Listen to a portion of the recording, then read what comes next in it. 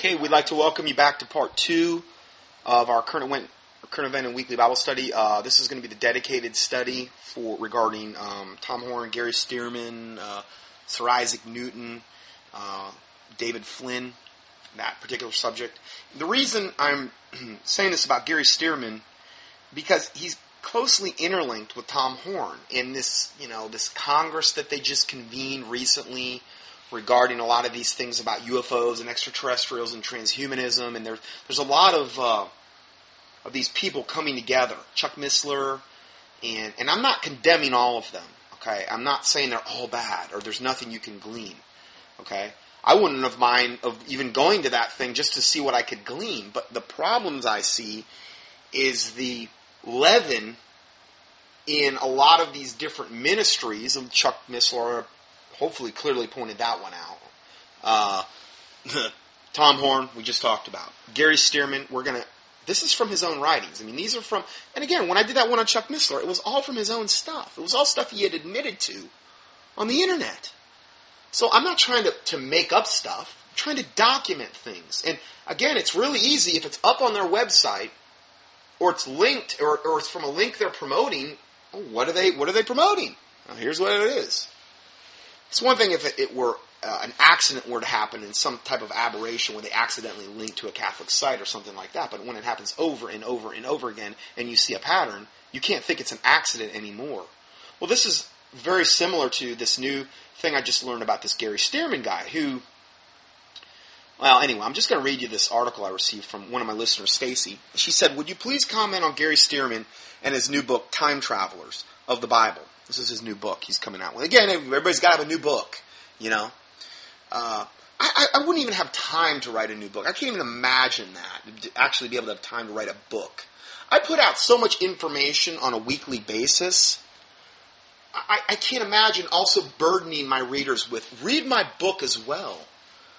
You know? It's like I'm probably giving people more than they can even digest on a weekly basis a lot of times. That and keeping up with the Bible. Much less, yes, I have my library of books because I'm an author. And I feel important now. Anyway, sorry. Time Travelers of the Bible, just wondering what you think. He says that he's encountered a UFO 40 years ago and he believes it was from God. Thanks, Stacy. So, I responded back to her and I said, "Funny you should ask. I just read the very report you referenced. I didn't read the book, but I read the report that I believe the book is somewhat based on. Okay, at least it forms the backbone of what fomented his interest in this subject. And he would be the first to admit that, Gary Stearman. Okay, I said, funny you should ask, as I just read the very report you referenced, where he basically says he was not sure if it was God or the devil, but definitely felt much more that it would be of God. You can read it for yourself below, which is much more manageable than reading his book. I find this extremely alarming, as he is literally at the forefront of the, quote, Christians who are supposedly here to give us the truth about the UFO alien agenda. See, I'm very leery of ministries, most likely 501c3, if not for-profit, ministries out there that are there and they're selling all kind of stuff and they're pushing all this stuff and they're acting as though they're the authority on the whole UFO, Nephilim, transhumanism stuff. And they've got all this leaven mingled in with their core belief systems. That very much causes red flags for me. Okay? This guy's at pretty much the forefront. In fact, at that Congress that I just mentioned that they had, I think it was in Missouri, this was like the key guy, Gary Stearman, who kind of has come out of nowhere in the last year and a half, from what I could see, to kind of, all of a sudden, he's like right at the top now. Tom Horn's not even really at the top. I think Gary Stearman's more even above him.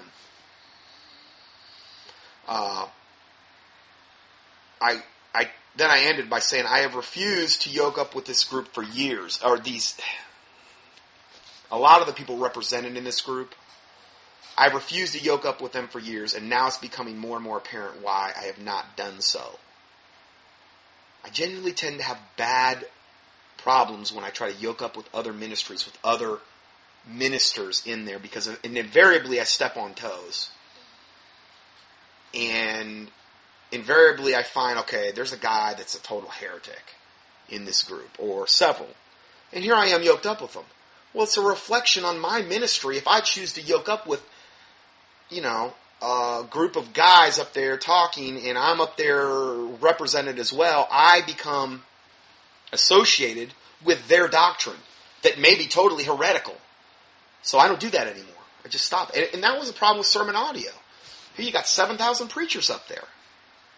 And a lot of them are really lukewarm to the core. The vast majority all 501c3 head of 501c3 corporations they call churches. And most of them don't even read the King James Bible. You could go on and on and on. So it was really a matter of time before I had to leave there. Probably should have done a lot sooner. Anyway, this is the article I'm in reference to. It's called The Story I've Never Told. This just came out. This is by Gary Stearman. Okay, I don't know if this... I would imagine this book, this time traveler's book, it's more highly stated more in the book. But I'm just going to give you the high points of this article because it's kind of a long article. But it's by Gary Stearman. He wrote it on August 11th. This just came out. The Story I've Never Told. I give you a link here to the story. And here I'm just going to give you the high points. The following is a story. Now this is Gary Stearman writing. Following is a story that I've never publicly related, except for a handful of people I've told over the past 4 decades. Now you got to understand, please understand the context. This guy is at the main forefront in supposed alternative Christian media of exposing the whole true agenda regarding the UFOs, transhumanism, Nephilim, alien conspiracy, the whole 9 yards. This guy's at the spear tip, basically. As is Tom Horn and Chuck Missler and some of the others. Okay, but this guy's really at the top. So, he's never told this story before. Nevertheless, it is a true story that played a large role in the development of my thinking. So in other words, this story that I'm getting ready to relay to you formed a large part, and still does form a large part, in the development of his thinking. One of my tasks was to supply, now this is way back when, okay, this was back in the 1960s. One of my tasks was to supply Cessna dealers across the United States with point-of-sale material. Cessna being the airplane for aeronautics, okay. That was one of his jobs, okay. He would fly, I think one of his jobs was to do is sell these planes, okay, the brand new ones. But he also supplied Cessna dealers with point-of-sales material, brochures, product information, banners, posters, films. It was the midsummer of the 1960s in Wichita, Kansas, and I prepared to take off from the delivery center airfield at the Cessna aircraft to make such a routine trip. Sunday morning, I departed for my first stop, which was Love Field in Dallas, Texas, about 330 miles south. The trip took a normal and an uneventful 2 hours. I arrived at the Cessna dealership late in the morning, where the dealer and I unloaded about half the materials I had brought for the meetings. Then, a little after noon, I departed Love Field, headed west toward Lubbock, Texas, where I was to meet another Cessna dealer, unload the other half of supplies for him. This leg of my flight, I thought, would be as ordinary as the first. Now, I'm jumping ahead a little bit. He starts flying there, climbing to a cruise altitude of 6,500 feet, and leveling off. I relaxed, expecting a 300-mile trip of about an hour and 45 minutes. Routinely monitoring my NavCom, right on schedule, as I always was, enjoying my flight. The air was smooth and cool. Then, without warning, a low-voltage warning flashed on my instrument panel. My first reaction was simple annoyance. This had started as a perfect flight, but now I had to manage a failure. I was somewhat disgusted. This, after all, was a brand new airplane. I noted that the electrical system voltage was steadily dropping, and after trying every alternative and discovering that there was no cure, I took one last reading on my heading and position. Then I shut down the entire electrical system. On an airplane, you can do that because the engine has its own separate ignition system. I believed that by doing this, I could save battery power till I got to Lubbock, then turn it on back in time to call the tower and make my landing. Again, I settled down expecting the remaining hour to be uneventful. How wrong I was. At this point, I would remind you that all electrical power was shut down, including, of course, the radios. Yet, at that very moment, I heard a crisp, clear voice that sounded just like a tour guide. And it said, quote, "If you look to your left, you'll see a UFO." End of quote. My instant reaction was, quote, "Now that's the stupidest thing I've ever heard. I'm not going to even look to my left." End of quote. And I didn't. Facing forward, I set my jaw and determined to continue as before, but then it hit me. Although the radios were off, I had heard the clear voice. It was then that I decided for sure that I was not going to look to my left. Then for a second time, loudly and clearly, the voice said, and I really couldn't tell you where it was coming from, it said, quote, "If you look to your left, you'll see a UFO." End of quote. Its intonation sounded just like a tour guide, and I laughed out loud. Then curiosity finally got the best of me, and I couldn't stop myself from looking to the left. And there, slightly below my altitude, a mile or two away, was a bright light. I watched for a good while. It was matching my speed and direction as we continued for a few minutes. It appeared to be slowly drawing closer to me. We flew on together for a few more minutes, still on emerging courses, drawing ever closer to each other. It looked like we would get to Lubbock at about the same time. Then something startling happened. We both flew under a high, solid cloud deck that was a few thousand feet above us. Now, at virtually the same moment, we had flown into a shadow. But amazingly, the light that came out from this mystery aircraft was as bright as it had been in the sun. It was generating its own light. It was brilliant. Suddenly, I believed the voice I had heard 15 minutes ago. It was a UFO. Its corrugations were spaced about 3 feet apart, and here it was, flying with me in close formation, about 75 feet off my left wing. So in other words, it's really close to him at this point. Then, as unbelievable as it may sound, I felt something like waves of energy coming off this thing. I felt like I was being probed or scanned, that it literally knew what I was thinking. And I wasn't at all bothered by this. Quite the opposite. I felt an elation I've never experienced before or since. Since he got saved? I mean, what about the elation of actually being a born-again child of God? I mean, there was never a time that exceeded this experience. I mean, I don't know. I don't want to judge. I'm just saying, that's very suspect. Okay, let's go further. Going back to the article, I felt as though something terrifically good and beneficial was happening to me. Something on the order of a rescue. And I'm sitting here reading this article in disbelief at this point. And I'm thinking, this doesn't sound, it's like the Tom Horn stuff we got into. This sounds like he's promoting this. This sounds like he's saying this is all a good thing. I mean, he's saying it is a good thing. And he's going to continue to say that, as you'll see. So going further, I felt as though something terrifically good and beneficial was happening to me. Something on the order of a rescue. Remember, I had entered into this situation with an electrical emergency. I was magnetically drawn to this beautiful machine, if one can call it a machine. For several minutes we flew along together. But as I looked, I wanted to get closer to it, to see how it was built. So I nudged the controls, causing my plane to slip stealthily closer to this thing, 75 feet, 65 feet, 60 feet. And I felt a magnificent connection with this giant ship. As though I was concerned about my condition, I perceived it was a gracious benefactor, although at the moment I didn't connect its actions with my electrical failure. Now in the distance, then what happened is he got so close to it, it went to a mile away, in a split second, okay? So then he says, now in a distance, it still gleamed with a luminous silver light, and once again flew along with me as we both headed for Lubbock, which was now less than 20 miles away. It seemed that we had covered what should have been an hour's flight in about 10 minutes. So he felt like it was about a 10-minute time period that this all happened. And it should have been an hour. So he's thinking, oh man, I'm 50 minutes ahead of schedule probably. Okay? And here, the time had arrived to see whether my earlier strategy had worked. I reactivated the electrical system, and yes, there was enough battery power left to call Lubbock Tower, and to deploy the flaps for a landing, all of which turned out to be routine.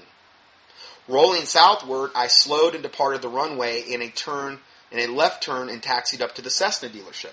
Through my windshield, looking back toward the east about 10 miles away, I still saw the ship. Even after he landed, he still saw it.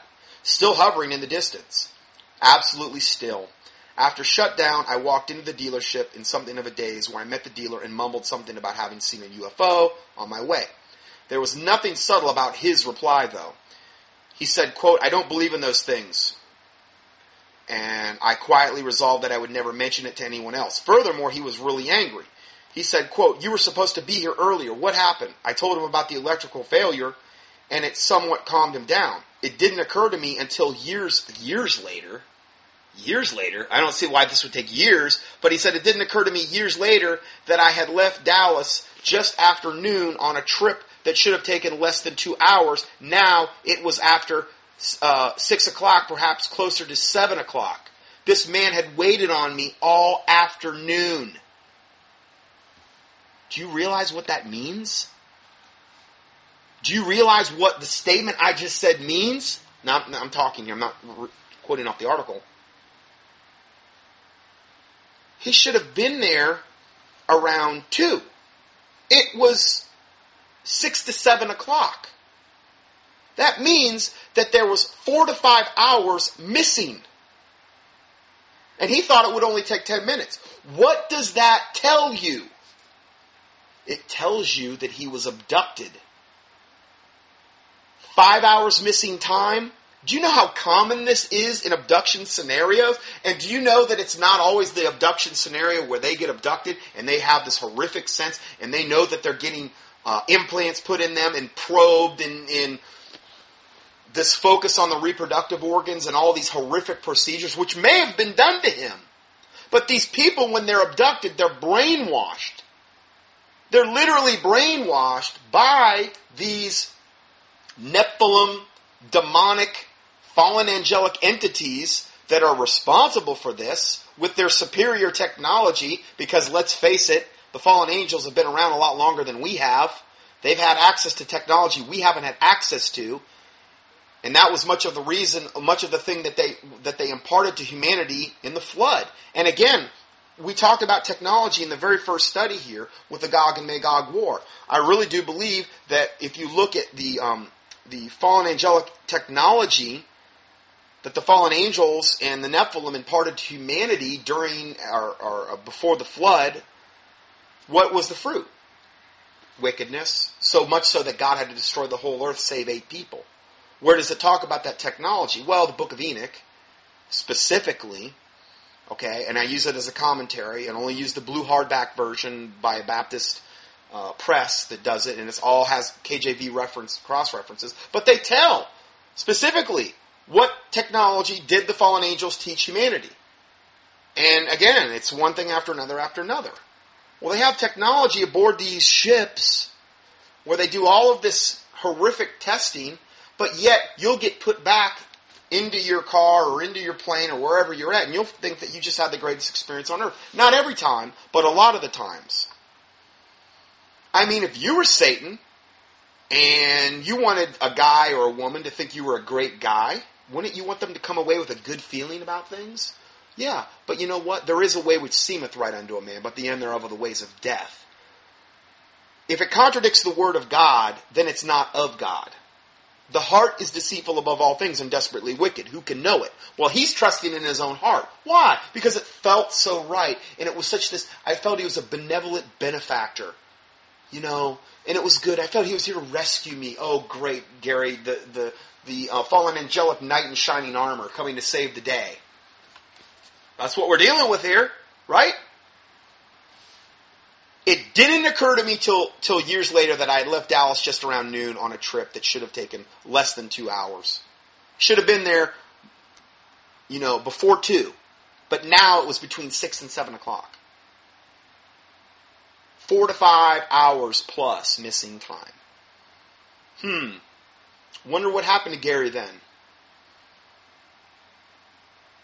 Wonder what type of implants he might have received. Wonder what type of brainwashing he might have received. I wonder what type of procedures might have been performed on him. I wonder how many might have been performed after that. or might still be being performed. Because let's face it, people that get abducted continue to be abducted and continue to be targeted. If he truly got born again, okay, after that, why in the world is he having any doubts? If he's one of the world's most foremost guys regarding figuring out the whole alien agenda. And I've read some of his stuff, and one of the articles I quoted recently, it was really good. Why in the world would he be saying this? Why wouldn't he just, even if he felt that way at the time, why would he want to give his readership, why would he even want to remotely point at them in that direction, knowing how evil this phenomenon is? Why would he want to confuse people? God's not the author of confusion. Wouldn't this be confusing if you got a letter from me like this? Scott Johnson, if he wrote something like this, after all the teachings I've done exposing UFOs, aliens, the whole 9 yards, and I put out a letter like this, wouldn't you be like, what? Is he gone mad? Is he out of his mind? Is he even saved? Well, you'd have every right to question me. I'm not holding him to a higher accountability than I would hold myself, is the point I'm trying to prove here. So let's go further. But he was, meaning the guy that was mad at him, even because he was 4 to 5 hours late, but he was sympathetic after he heard about my emergency. Another thing didn't register to me until years later. I had refueled in Dallas, giving me enough fuel for 4 to 5 hours of flying time at the very most. I landed over 6 hours later and still had half my fuel left. But I just didn't think about it. It didn't cross my mind. There wasn't anything strange about this. So in other words, he had all kind of extra fuel. What does that tell you? That tells you that this craft brought him into some type of tractor beam, which is very, very common with abduction scenarios. People get floated out of their windows or whatever. The plane was in some type of tractor beam. Whether it was being held in suspension under the UFO, whether it was actually pulled into the UFO, I don't know. But he got abducted. He had 4 to 5 hours missing time. They did what they did to him, and then he was put back in the plane, essentially, to go his merry way. At that time, the plane wasn't even flying. So hence he had all this extra gas. Just common sense would tell you that. All right, let's go further. I intended to fly back to Wichita that evening after dropping off the rest of the load. But now the airplane was in the shop with electrical problems, and I was forced to stay overnight.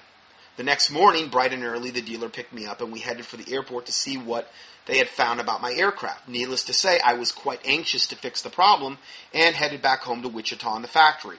The shop foreman approached us as we entered, and he said, in an excited state, as he almost shouted, "You ain't going to believe what we found." Now this is, okay, so he brings his airplane in after this problem, this electrical problem. The shop foreman goes in, they work on this, and then the next morning he comes in and the shop foreman says, "You ain't going to believe what we found." And he proceeded to show us the brand new V-belt that had fallen off the alternator drive and ended up in the bottom of the cowling. There was not a mark on it. It was factory new. And the pulleys from which it had escaped were still tensioned and safely wired. Meaning a pulley is not going to go off a tensioned, the belt, the V-belt, is not going to fall off a tensioned pulley. The only way it's going to fall off is unless it breaks. Because the tension on that pulley is going to keep it there. There's grooves at the end that keep the belt in place. Well, the V-belt had fallen off the alternator and ended up at the bottom of the cowling. There wasn't even a mark on it, though. It was factory new. And the pulleys were still tensioned and safety wired. It was impossible for the belt to have fallen off in this way. 5 men, including an FAA inspector, stood around and marveled at the sight. At the very least, the belt should have been scarred. Most likely it would have broken, but it was pristine. And what's more, they had to loosen the fittings to replace it, meaning they had to untension the pulleys to get the belt back on. It couldn't have fallen off the engine. Of course, my mind was racing in a different direction. What had really happened? Why had the flying disc come alongside me at this critical moment? It had saved him, right? Had they actually caused the critical moment? Well, of course they did. So they could appear as the knight in shining armor. So that they could give you this wonderful, pixie cups and daisies feeling that you went away from this event with, thinking, wow, they're really wonderful. They're benevolent benefactors. They're my good buddies. High five with UFOs. Well, that's what they wanted him to believe. Of course, Satan is a master counterfeiter. He can come to you as an angel of light all day long, if he can deceive you. So then he said, had they actually caused the critical moment? Of course, I didn't utter a word about the UFO to any of those present at the Monday morning meeting. I would have been laughed out of the hangar.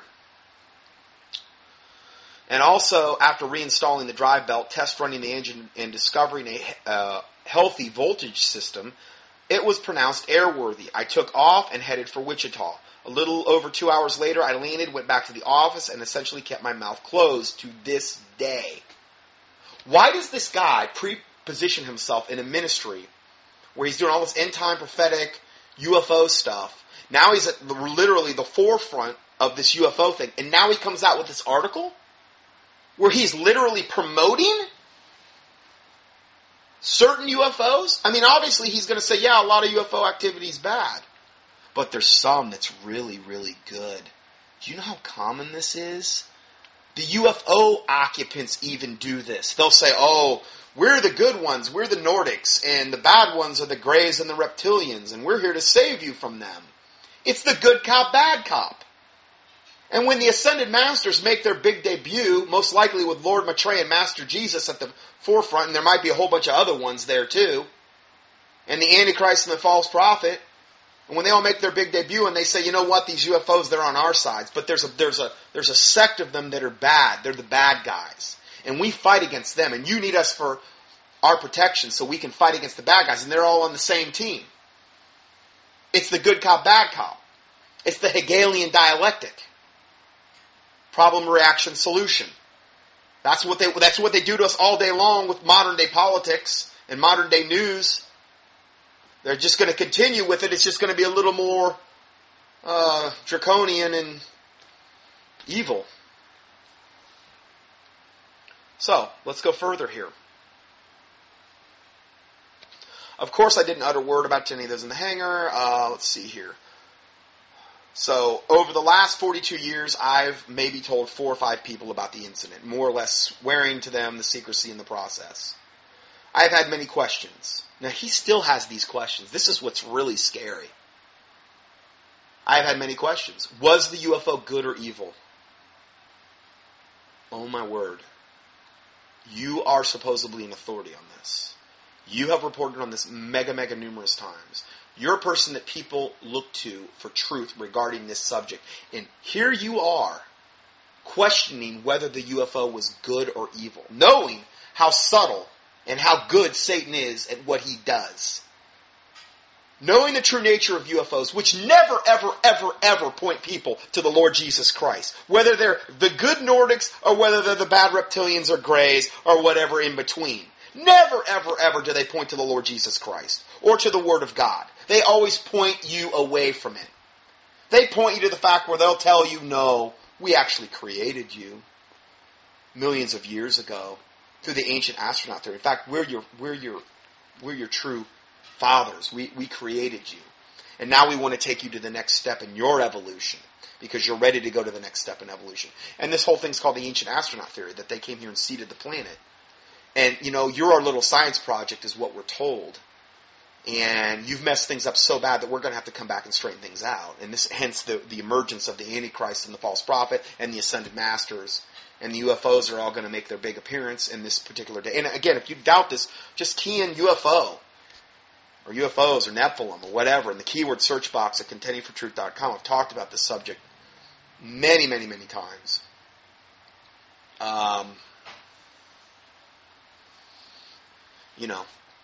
Going further, Was it angelic or demonic? Meaning the UFO. I'm reading this in disbelief.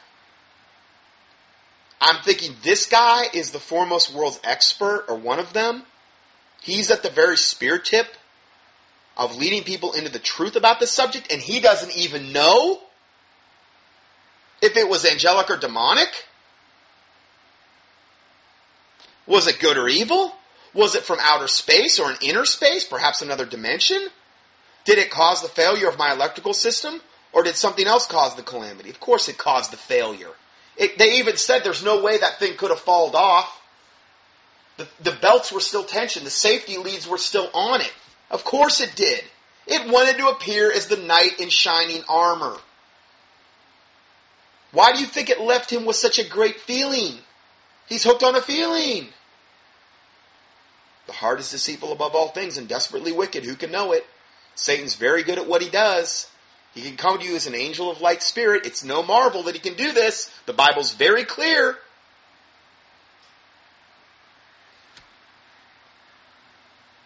Of course it caused the failure in the electrical system. How could the plane have even flown properly without that belt on? Maybe it could. Okay, I don't know a lot about aeronautics, but the fact that he got there and he had way more gas than he should have, yet the flight took 5 to 6 hours longer. If it was up in the air, truly flying for that length of time, he would have fallen out of the sky. Had it not been linked to some type of tractor beam, or actually in the ship. People that get abducted, they don't remember what happens in the missing time. Most of the time, they don't remember that. I mean, it's so obvious what's going on here. So, did it cause the failure of the electrical system? Or did something else cause the calamity? And the UFO came to my aid. Again, common sense. The belt could have never come off in the manner it came off. It would have been broken, most likely, scarred at the bare minimum. They did it on purpose. And they did it so flagrantly on purpose that he would know the next day that he had supposedly been saved by this generous benefactor. And the hooked on the feeling, twinkle toes feeling that the guy got, oh, this feels so wonderful. That was just the cherry on top of the sundae for him. The devil's good at what he does. Okay? Now, if this had been his account afterward, which obviously it would have, I wouldn't sit here and judge the guy. I'm not going to blame him. But now, whatever it is, 42 years later, he still hasn't figured this out, and he's the head of one of the main Christian ministries. They're supposedly at the spear tip of exposing this very subject. This concerns me. If the Holy Spirit was living inside him, why is he still having all these questions? I don't understand that. I've never been abducted, but I figured this stuff out. It's very concerning, obviously, just like the whole thing on Tom Horn. Very concerning. One thing is for certain, and I'm going back to the article, I felt that the UFO had good intentions. One thing's for certain, in his mind. Now, he's wrong. I don't care if he feels certain about that. He's certainly deceived. He's sincerely wrong. The road to hell is paved with good intentions. It's true, it is. A lot of times. A lot of times it is. Not every time, but a lot of times. He who trusteth in his own heart is a fool. The Bible says it in Proverbs 28:26. I felt the UFO had good intention, and he said one thing is for certain. I felt the UFO had good intentions. Well, you were lied to. Satan's a master deceiver. He deceived you. Admit it. And then he says contact with it had been both exhilarating and positive. Well, why don't you just drink a 5-hour energy or something? You'll get the same feeling, right? Exhilarating and positive. Sorry. And I'm not promoting that stuff either, because it's got nasty sweeteners in it. Anyway, I was disappointed when it stayed behind me as I went on to land. I mean, this is some sick stuff. He was disappointed. Why? I mean, because the Space Brothers had went their merry way?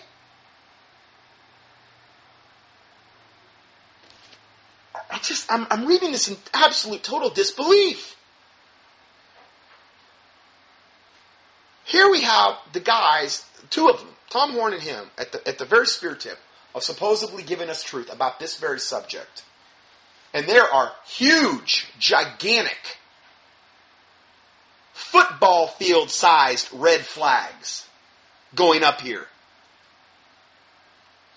about both of them. I've already got into Chuck Missler. And all I've got is confirmation on that one as well since then. I'm telling you, the day and time we're going into, it's going to be unlike anything you'd ever seen. The deception is going to be so great. Unbelievable. Now, I'm continuing here. I must tell you that at that time, I had not yet given my life to Christ. See, he wasn't even saved. He was not saved. But yet, the information he is relaying in this article is the reference point that he is relaying has not changed in the last 42 years. It hasn't changed. What he just said was the same feelings he felt when it all happened. But all of a sudden is he turning around and saying, but I realize at this point it was totally demonic and I was just deceived, which is what he should be saying. And then he should be using this as a springboard to tell people, listen, Satan is really good at what he does. Don't underestimate him. He goes about as a roaring lion, seeking whom he may devour, and he doesn't always use the same tactic to get you deceived and to get you into hell with him. And UFOs are one of the main ways that he's going to use in order to deceive the masses. No, he didn't say that. He's sticking with this story. So he admits he wasn't even saved. And then it goes on to say, and I was more aware than most people of the entire UFO phenomenon. The encounter, of course, had brought me to an entirely new level of perception. It opened my mind to the absolute reality of beings who have what appears to be technology that's eons ahead of ours. I already went into that. In my own personal case, however, many questions remain. Again, I don't even know what to say. How could you shouldn't even be in ministry if you have these types of questions. You are not qualified to be in ministry. If you haven't figured this out at this time, yet you are one of the supposed foremost experts in this area in alternative Christian media. If you haven't figured this out by now, you don't have any right to try to educate other people because you're going to cause them to stumble. We're not supposed to lay a stumbling block before our brother. This article is going to lay a whole bunch of stumbling blocks, just like Tom Horn promoting Catholicism. What is it doing? Laying stumbling blocks before your brothers and sisters in Christ. Not good. Not good at all. Then he goes on to say, I continue to believe that I was rescued. Unbelievable. It's so obvious what happened here. Yeah, they could have let his plane fall out of the sky. True. But don't you think that Satan's benefiting far greater from what his mindset is now regarding the amount of people that he's reaching now? Don't you think Satan's benefiting far greater than if he would have just let the plane fall out of the sky that day? Where's Satan benefiting more? I think it's obvious. I continue to believe I was rescued. I would like to believe that beautiful ship that came alongside me was on a mission to save me from a possible crash. The belt. If the belt had broken on takeoff, and the UFO showed up, it would have been that scenario would have been a little more believable. But because the belt was just laying on the bottom of the cowling, no scars on it, unbroken, the pulley still tensioned and tightened, it was a setup. They did it on purpose to deceive him. And he can't see it still. Unbelievable. Then he goes on to say, it's the only time you get any doubt. And it's almost like it's an afterthought. He says, but I don't exclude the possibility that the ship was demonic. Now, he said all that to say that. Come on. All he's done is give accolades and platitudes to this whole scenario. And yet, here we go, but I don't exclude the possibility that the ship was demonic. Representing a mission far beyond my ability to understand. Well, I just gave you why it happened, how it happened, what was going on. I just told him what was going on. That's what happened. I know those things are of the devil, and it never varies. Well, what if it was a good angel? Why would a good angel have to fly around in some ship and why God, who's not the author of confusion, why would he have his own little fleet of UFOs and go around and say, well, we're really good guys. We're the angels of God. We just want to really confuse you really bad so you don't know when the good or the bad ones come. Why would God do that? It doesn't make any sense at all. And never, never, ever do you hear the occupants of these crafts ever pointing people to the Lord Jesus Christ or the Word of God. In fact, they do the exact opposite. They promote their own New Age, ancient astronaut, garbage religion. Whether they be reptiles, greys, or Nordics, or whatever. And they're totally concerned with discrediting Jesus Christ every time. Jesus Christ of the Bible, not their master Jesus, who they're getting ready to unveil pretty soon. He says, I don't exclude the possibility that the ship was demonic, representing a mission far beyond my ability to understand. Then he says, I just can't say. Man, how pathetic. And you're the head of this ministry? Man, that's scary stuff. Really scary. He said, I do not know. I mean, wow. However, the Spirit of the Lord clearly spoke to me beyond that period that followed. If the Spirit of the Lord clearly spoke to you beyond that period that followed, why haven't you figured this out in 42 years and you're an expert in this very subject? I can understand if you became a pastor and you never ever explored this or delved into it afterward. Even then I can't. Just a cursory look at UFOs. You should be able to figure this out. But this is a guy who's the world's foremost authority. He still hasn't got it figured out. Well, what kind of message is that sending to your listeners? Well, he doesn't have it figured out, and he's the world's foremost expert, and he said that it was good, and he's almost convinced it was totally good, and there's just a slight possibility that it was demonic, and they were generous benefactors, and they came here to save me. Well, then they're good guys. Now I'm really confused. Yeah, it's going to really yield some great fruit, this article. Really going to help a lot of people out. It's not doing anything to sway me at all. I already know the truth.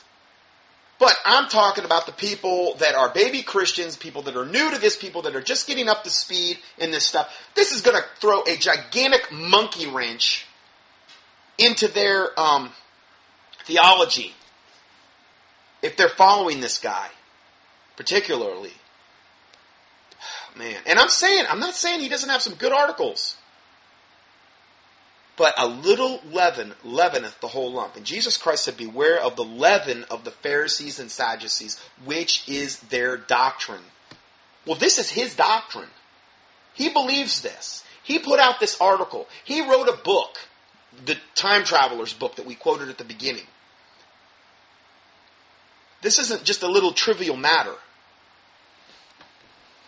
Going further, he said, I just can't say. I do not know. Meaning if the ship was demonic or not. However, the Spirit of the Lord spoke clearly to me in the period that followed. Afterward, I came not only to the saving faith in Christ, but to a consciousness that we are living in the last days. Said by our Lord to resemble the days when the fallen angels began to traffic among men. Yeah, you're right. For eons, there's been a heavenly battle raging. Good and evil. Angels defend territories and causes that are far beyond our perception. So in other words, the not so subtle implication there is that God has his UFOs and Satan has his, and there's two sides, and they're kind of battling, and I just happened to encounter a good UFO this day. That's what I perceive after reading this article. Occasionally, they penetrate the dimensional barriers for a moment, and we see them. That is some dangerous stuff I just read you. Mega dangerous. And I have to warn you about it. I have to do it. Romans 16, verse 17 and 18, I quoted it earlier. Mark them which cause division and offenses contrary to the doctrine which you have learned, and avoid them. And there's many, many, many other verses that you could give somebody in the New Testament. Well, no, judge not lest ye be judged. You don't have any right to say anything against them. That's when you have a beam in your own eye and you're judging the speck in your brother's eye. That's when you judge not lest ye be judged. It even says, remove the beam in your own eye so that you can judge the speck in your brother's eye. Jesus Christ said, judge righteous judgment. The Bible says in the New Testament, he who is spiritual judgeth all things. Paul called people out by name. Alexander the coppersmith did me much evil. And then he said, the Lord reward him according to his works. He talked about turning people over to Satan. Demas hath forsaken me for this present day world. I mean, it's over and over and over again in the New Testament, but yet those verses are never talked about. I've got to, bring this out because it's, and the thing is I've been kind of sitting on this Tom Horn thing, and then more stuff came out about the Catholic thing, and then I got this email from Stacy about Gary Stearman, and, it's very confusing. People are reading this stuff, and it's like, what? So she wrote me back, and she said, I actually went to his website and I listened to his show myself before I received your email. I could not believe what I was hearing come out of his mouth. He commented on how he was not a Christian at the time of this UFO sighting. So, I mean, right there, you're not a Christian. You're much more likely to be deceived if you don't have the Holy Spirit of God living inside you, in other words. It just stands to reason. She goes on to say, well, that tells you something right there. When the Lord Jesus Christ pulled me from the pit of hell 16 years ago, that was the first thing that the Holy Spirit taught me, was that the UFO aliens were from the pit of hell. Good point. Then she goes on to say, he honestly believes it was from God. Now, she listened to an interview from him. I mean, I would have to say, reading that article in totality, the only thing he says is at the end, I do not discount the fact that it could have been demonic, but that's not the way the article reads. The article doesn't read that way at all. The article is 98%, this was good, they were generous benefactor, they saved me, they were my knight in shining armor, all that stuff. And it's scary stuff to believe that he still believes that. So she says, how can he say he loves the Lord and believe in that lie? I don't understand. I just don't understand. I don't know. It's like you say what God's Word says in 2 Thessalonians 2:11 about the strong delusion that they will believe a lie, that they might all be damned to receive not the love of the truth, but had pleasure in unrighteousness. Yeah, it's kind of scary. But what's more scary is that he's at the head of a gigantic ministry on the cutting edge of the alternative media, exposing supposedly giving us the truth about this very subject. Where is this all going to end up leading? With Tom Horn promoting the Catholicism, with Gary Stearman now not so subtly telling us that these UFOs can be good and are benefactors and they're God's holy ambassadors or whatever sometimes. God's not the author of confusion. They're never that, ever. I've never heard of one abduction account where they ever pointed to the Lord Jesus Christ, His Word, the biblical account. They always discredit it. And if he would have actually remembered what happened to him on the old mothership, when he had that 5 hours of missing time, I don't think he'd be speaking in such high terms as he probably was probed and operated on and implanted. I'd like to see for him to get some x-rays to see if there's any implants. And if that was the case, did he continue to get abducted because that's the norm? Well, no, of course not, he didn't. How does he know? Most of the time when these people get abducted, they don't even remember. I don't know. I mean, I'm speculating now, but this concerns me. I mean, if he would have said, okay, I realized it was demonic after I got saved. I renounced what I was even thinking. I now devote my ministry to exposing them. This is a life in the pit of hell. This is how good the devil can be. Then I would say, you know what?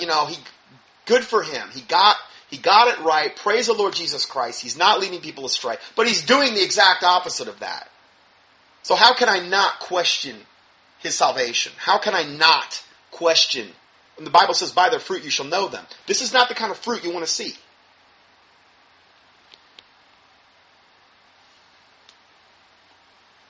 She says, how can he say he loves the Lord and believe in that lie? Just don't understand. It's like you say in God's word, 2 Thessalonians 2:11. It scares me for all those who will believe what he will say. Yeah. And it's not going to be every other word out of his mouth. Might be 98% truth and 2% bad doctrine. But when things start to go down, what I'm afraid is that these main ministries that are at the head of this alternative movement, alternative media, exposing the UFOs and stuff, I'm afraid what direction they're ultimately going to end up pointing everybody to. That's why I'm doing this teaching today, to give you a heads up and to warn you ahead of time. Trust what the Word of God says. Trust the Lord Jesus Christ. These things are from the pit of hell. There's no good cop, bad cop aliens. And God's not going to go around causing all this confusion where he has good spaceships because he wants to be on the good team. He wants to get in the game. He doesn't need that garbage. He is actually having, she goes on to say, he's actually having huge conferences and speaking on this very subject. Yeah, I know. That's why I had to say something. Now, this is just a little bit, this is just one tiny sliver of what I know about this guy. There may be all kind of horrific stuff. I don't know. I don't really know, but all I can say is this is a gigantic red flag. Then she goes on to say, shame on him. I will let you know if I do hear any more about it. Wow. I wish I didn't have to do these teachings. And I'm not doing them because I think I'm perfect. I live in sinless perfection over here. I'm not saying that at all. I don't tell anybody to follow me either. Cursed be the man that trusteth in man, that maketh flesh his arm, whose heart departed from the Lord. I'm just trying to give you a heads up of what's going on here. And this is some very, very concerning stuff we're dealing with here. So I'm going to end part 2 here for this part of this teaching. And we're going to go to part 3. And I guess it's our 4th and final part for today, for September 18th. And in the next parts, we're going to talk about David Flynn and Sir Isaac Newton. And you may think, well, I don't even heard of these guys. Yeah, well, it might be something you want to listen to, because this is a guy that Raiders News Network has promoted very heavily, and a lot of other Christian ministries that are in the, particularly the ones that emphasize UFOs in this, heavily promoted this guy. And it's also very important. So anyway, we'll see you in part 3. God bless you.